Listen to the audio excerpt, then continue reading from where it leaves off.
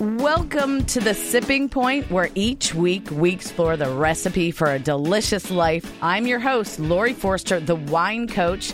It's my mission in life to demystify wine, one glass at a time. So expect a fresh and fun approach to the world of wine, spirits, food, and so much more. This week, we are talking wine entertainment with superstar Rex Pickett, author of Sideways, the book, the musical, and of course, the iconic movie. Then we're going to find out about the City Winery, which is a chain of amazing places all over the country where they create the perfect pairing, in my mind, food, wine, and entertainment. But to start things off, I can't think of anything more entertaining in the world of wine than the movie Sideways. I think if you haven't seen it, you've been living under a rock. But on the line, I have Rex Pickett, author of Sideways. He's critically acclaimed author of the novel Sideways, which was an Oscar-winning film as well, and has been adapted into a musical, which sold out every single time it ran. He's been making movies for many years. Welcome to the show, Rex. Well, thank you, Lori. Thanks for having me. Well, your bio is quite impressive, and you've been making film for many years, even before Sideways. That wasn't your first endeavor, but you're a native Californian. Is that how the wine thing got into your blood and even inspired you to write a book, which later became a movie, with wine being a character in the plot? I don't think so. I mean, I think I just kind of graduated through. I always drank wine, didn't know much about it. And then I started in the early 90s. My life was kind of hit rock bottom, and I started going up to the San Ynez Valley, which is where Sideways is set. Just a 2-hour drive, honestly, Lori, just to play golf. There's a great golf course up there. And then I would stay overnight because it was kind of a long drive just to play around the golf. And then I would stay at the Windmill Inn, just like Miles and Jack. Right. And I'd play golf in the morning, come home. And then I started gravitating over to the Hitching Post, and I would meet people, and they would say, "You're in wine country here." I go, "Oh, really?" And so then I started going up for wine tasting instead of golf, and then I started going up with friends because it's such a beautiful area. And I would go back again and again because my life was just really not in a great place at that time, and for a whole host of reasons. And you're a comedy show, so we won't go into those, but I blogged about them many times. So you have to realize when you drive out of L.A., which is a horrific city, you get north of Santa Barbara, you just relax. You're in the country. And then you throw wine into it. And back in those days, wine tasting, of course, was free. So I thought, well, this is a good bargain because I wasn't flush with cash back in those days. And so that's how it really started, was just getting away from my life in L.A. I'd made 2 feature films in the 80s, went through a divorce and whatever. My ex-wife is now actually the chair of NYU. You probably didn't notice this, but in the bio, but she made a short film that I wrote that won the 2000 Academy Awards. So actually I'm behind a couple of Oscars there. Nice. But on the other hand, when she read Sideways the novel, she told me to burn it. So Oh, how dare she? Yeah. Anyway, so, it was That's really why you're not married anymore. Yeah, well. One of the reasons. Oh, yeah, a host of reasons. So it started with that. I always had an interest in wine, and I was going to wine tastings. From the novel Sideways, the novel opens at a wine tasting in Santa Monica, close to where I live, and it didn't make it to the movie, but that's where the novel opens. And so I started meeting a lot of people who were very knowledgeable, and I felt like, an ignoramus, and I don't like feeling like an ignoramus, but I also fell in love with wine. I fell in love with the language of wine, with the way people talked about it. Unlike, say, beer or other things, you can't have that same kind of poetry, that same lyricism that wine evokes, and that's where it really started. Really, it's the love of language and the combination of going up to the San Ynez Valley and realizing I was in wine country, and it was a confluence of things, Lori. I love that. And that actually is what drove me to wine as well. I used to sell software and had to wine and dine clients. And I would be at these fancy restaurants, and I had no idea what to order, how to pronounce it, or anything. And that's what drove me to start studying. And then I just fell in love with wine. It kind of sucks you in that way. So would you? It does because what's fun. It's actually a field of expertise or whatever, as you know, because you're a sommelier. Yes. That you can learn a lot about wine just by reading. I mean, I dove deeply into Jancis Robinson's Oxford Companion to Wine, which is a brilliant book. You don't read it from beginning to end because it's like a dictionary. It's like an encyclopedia, but it really gave me a lot of knowledge. So I would go to these wine tastings in Santa Monica every Saturday, and I realized I knew nothing. And by about 6 months in, I knew quite a bit more. And so I was able to talk their language, the vernacular, if you will. Mm-hmm. But then there's another side to wine, which is the darker side, which, of course, is that, money plays a big factor. There's a snobbery in wine that we don't see in other areas like literature or film. We all have, it's more democratic. We all have the right to see certain films and certain literature, but we don't all have the opportunity to drink a 1990 Romanée Conti. Right. So that's the part of wine I don't like. But I do love, I just came back from Chianti Classico. I went there for 2 months to write a movie. I was there for 5 months. And that is a really difficult region. I mean, not just Chianti Classico, which is just one appellation of 40 in one region called Tuscany, and it's the labeling and everything is difficult. But I got to meet so many winemakers. It was the greatest personal and professional joy of my life to learn that world and to see. Well, of course, it's extraordinarily beautiful. I know. I love Italy. Yeah, and I just got back a couple weeks ago, and I'd never been before. I'd never, ever been to Italy, period. I can't believe it. And Italians are very casual and down to earth about wine, and I love that. It's us Americans that make it in that weird attitude that you talked about. That I'm about eradicating that. It goes deep. Well, it goes deeper than that, Lori. They're not only down to earth, and they're actually quite poetic about their wine, but they're very tied to their land. Our winemakers, surprisingly, I know I'm going to say something that's going to sound a little negative, but after being in Italy with Chianti Classico and those winemakers, they have more integrity. They are more purist. We manipulate wine way more than people might think. In Italy, they don't manipulate wine hardly at all. They want every year to be a pure expression of that vintage, no matter how difficult it is. Here we won't get into the details, but they have a lot of rules and regulations that make sure they don't manipulate the wine. Absolutely. We have no rules and regulations. For instance, you can put Pinot Noir, the grape that Sideways made so famous, on a label, but it only has to be 75% Pinot Noir. In Burgundy, of course, that's against the law. 100%. So we do exactly. We do a lot of things here because we want the wine to taste the same every time you come back to it, but not in Italy. Vintage is extremely important in the land and how they care for their land and their understanding of what goes on in the vineyard. They really impress me with their integrity. It really was mind-blowing. Well, we're going to take a quick break on the Sipping Point. We're going to be back with Rex Pickett, author of Sideways. And what we're going to do is find out where Miles is now because he's headed to Chile. We'll be right back on the Sipping Point. This is Lori Forster, the wine coach with the Sipping Point. We're back with Rex Pickett, author of Sideways. And if you've seen the movie, you know where that ends. But you wrote a sequel to Sideways, Rex, called Vertical, correct? That's correct. And then I was offered by the country of Chile to come down and research the possibility of writing a third book and, kind of with just kind of a question mark whether I liked it or not. And then I started to conceive the idea that this is a trilogy and that there could be an ending. Because Vertical, unlike other sequels, is not really a true sequel. It kind of takes place 7 years later. So it shows the characters in a more evolved or devolved state, as the case may be. And Chile takes you to another place. I fell in love with Chile. It's a fascinating wine region, and you'll get it from reading my book. You'll get there are 12 wine regions there, and they're so unique, Lori, and so distinctly different. It's a country that's on the frontier. They're very trailblazing. They've got a ways to go. I have to be honest with you. I mean, but they have everything you need. They've got a very cold ocean. Remember, it's kind of the Antipodean opposite to, say, Northern California, Oregon, if you think of it that way. If you flip it, they've also got the Andes just 100 miles inland. This is a very tiny, narrow finger of a country, and you've got this Andean snowmelt, which is what, hydrates the grapes. I mean, it's a very mineral-rich water. They've got these incredible volcanic soils, and the country is wild. And, I mean, I just met so many incredible people, and it's all in the novel. And the novel is really kind of more of a love story. We did Sideways the play. By the way, it's not a musical. It's a non-musical, so I just want to correct you on that. Oh, but, maybe that's something in your future.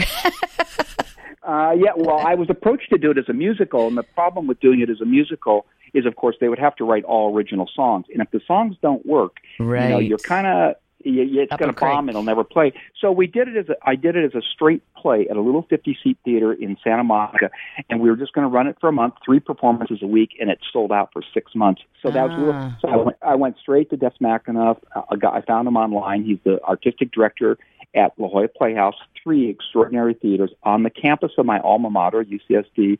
And he immediately said, yes, I want to do it. So one thing led to another. It's a long story. 7 months later, we were opening at La Jolla Playhouse. It broke all records for a non-musical in their 30-year history. It now goes to London, Broadway, whatever. But the play was just, it's actually based on my novel. But for some reason, those characters just sort of live. But I remember coming out of the play at one point at the 50-seat theater, a woman said, I loved it and all this other stuff. And she said, do you know you've written one of the great love stories? And I said, what? I thought she was referring to Miles and Jack, but whatever. And I said, and I thought, Miles and Wine. I said maybe I'll see a theatrical version of that one. But no, seriously, because she really had identified with Maya, and Maya in the play is she's a more fully fleshed out character in the play than she is in the movie, and I wondered, and so that kind of became a little bit the inspiration for Sideways 3 Chile. It's more of a love story between Miles and Maya, in a way. So I went there. I spent 3 months in Chile traveling around. And basically, when I left for Chile 2.5 years ago, I just gave up my apartment in Santa Monica because I was pretty much done with LA in the film business, and put everything into a suitcase. And I've been traveling for 2.5 years, and now the play goes to London. It's going to go all over the world, and I'm excited to go to the next place. Like I said, I spent 5 months in Tuscany, but yeah, Sideways 3 Chile came out with first edition design, published it. They've been wonderful. Every one of those people is great, and it's available in audiobook, analog, paperback, and of course ebook too. So check it out if you're a fan of you don't have to necessarily read the second one, obviously knowing the first one you can almost skip it, even though the second one, is kind of, it's a long novel, and it won the Independent Publisher Book Award Gold Medal for the best book of the year. And are you? So, I might go back. I had the idea last night. Here's a scoop for you and all your fans. I was thinking of writing a prequel, Jack and Miles in their 20s when they first knew each other. Yeah, I don't know. I just had that idea last night. So, what were you drinking last night? Yeah, there. Well, what's funny is Italy. I got that. The grape in Chianti Classico, the principal grape is Sangiovese, and it's really more unique in Pinot Noir in many ways, because Pinot, of course, is grown actually in quite a few places. I mean, it's San Ynez, Monterey, of course, Sonoma, Willamette Valley, Oregon, where my second novel goes to. It's the principal red grape of Burgundy, New Zealand, but Sangiovese is really only grown in Tuscany. I mean, really only grown there. We do have pockets here, and it is something uniquely theirs. Is Sangiovese, and it can be a difficult grape to love in some ways. It's very tannic. It's very acidic. It needs a lot of time in barrel and bottle and all that. But you start to fall in love with the people and everything. So it's if I had a glass, it was definitely. I just had I had a couple cases sent to me from Italy, and there's some amazing wines. The soils are unique and unusual, but so they are too in Chile. And Chile's a wild country. I recommend to all your listeners. I love it. Go down there. The wine regions are just from Elqui Valley, which is this really dry desert where they're growing Syrah using Andean aquifers to irrigate. It's almost like growing grapes in Palm Desert or someplace, but they're making all the way down to Colchagua Valley. My favorite was Casablanca Valley. Chile has pushed Carmenere on as their grape, kind of the way Argentina did Malbec, but really the grape they should be pushing is Sauvignon Blanc. They make great Sauvignon Blanc. I totally agree. They really do. Yeah. Well, if you want to learn about Chilean wine, I suggest you pick up a copy of Sideways 3 and a bottle of Chilean Sauvignon Blanc. Great for spring. Yep. You can get it in all the usual places. You can also check out Rex's website at rexpickett.com. Rex, we could talk for hours, so I definitely hope you can come back another time and we can chat more. But thank you so much for being on The Sipping Point. Thank you so much for having me, Lori. It's been a pleasure. Cheers. This is Lori Forster, the wine coach with The Sipping Point. Do you have my mobile app? If you don't, you need to go to the App Store and just type in The Wine Coach, or go to thewinecoach.com/app. You can download it for free. That's right. It's the right price. And listen to the shows whenever you like. See my recommended wines and so much more. Well, we're talking wine and entertainment. And when I think of those two things paired, I think of the City Winery. So I'm so excited to have on the line with me Rachel Specken from the City Winery in Chicago. She's the wine education director and also the beverage director. She's traveled the world extensively doing one of the things I love most, drinking. That's right. Drinking wine all over Italy, Spain, Portugal, Greece. She is a certified sommelier with the Court of Master Sommeliers and, like me, a level 3 advanced certificate with the Wine and Spirits Education Trust, but also just a really cool chick. Welcome to the show, Rachel. Thank you. It's a pleasure. I love reading your bio because I can just tell you have such a fun, down-to-earth attitude about the world of wine. And that's what I love about the City Winery, with locations all over the country. I'm sure most people have heard of you, but how do you bring your philosophy alive there at the City Winery? What can people expect if they have never been to the City Winery? Well, we kind of blend all the wine experiences that are available in one location and make it accessible for everybody. So we have a winery, and you can have the winemaking experience with the winemaker, but we also do a tasting room style. We do wine on tap, and then we also have an array of international bottles and a somm team that is very unassuming and really ready to get you in a bottle of wine that fits you. And we definitely want to make our clients comfortable with whatever their palates are. But we also like to be a little bit adventurous and encourage people to try something new. I love that. Everything for everybody. Yeah, right. And in addition to the wine program, you also have great food options and entertainment. So what's been the most exciting show that you guys have had there at the City Winery that you got really, really butterflies about? Any special artists? Hands down, the surprise appearance of Prince was the kind of pinnacle moment for the City Winery in Chicago. That's amazing. I didn't know about that. He was in town marrying George Lucas and Melanie, a local Chicago lady, and decided to pop over and play a late-night concert after the wedding ceremony. How cool. Yeah. Very fun. Did you get to sip a glass of wine with Prince? No. Oh, that's really neat. So I loved reading about your travels in the wine world, and I think that, obviously you and I study wine professionally with all kinds of certifications and stressful tasting tests and all that. But traveling, I believe, is one of the best ways to learn about wine for anybody, whether you're in the business or not. So what are you drinking now for the spring? What should people travel to in their glass for the spring season? Well, finally, rosé has become part of everyday culture and very popular. It's something that I drink year-round, but the season is upon us for everybody else. So one of my favorites that I get super excited about every April is Ametzoy, which is a Chacolina from the Basque region of Spain. And it's pale pink. It's got a little bit of spritz, and it's got screaming acidity, and it's beautiful with food. And it's got a low alcohol, so you can drink copious amounts with friends around food and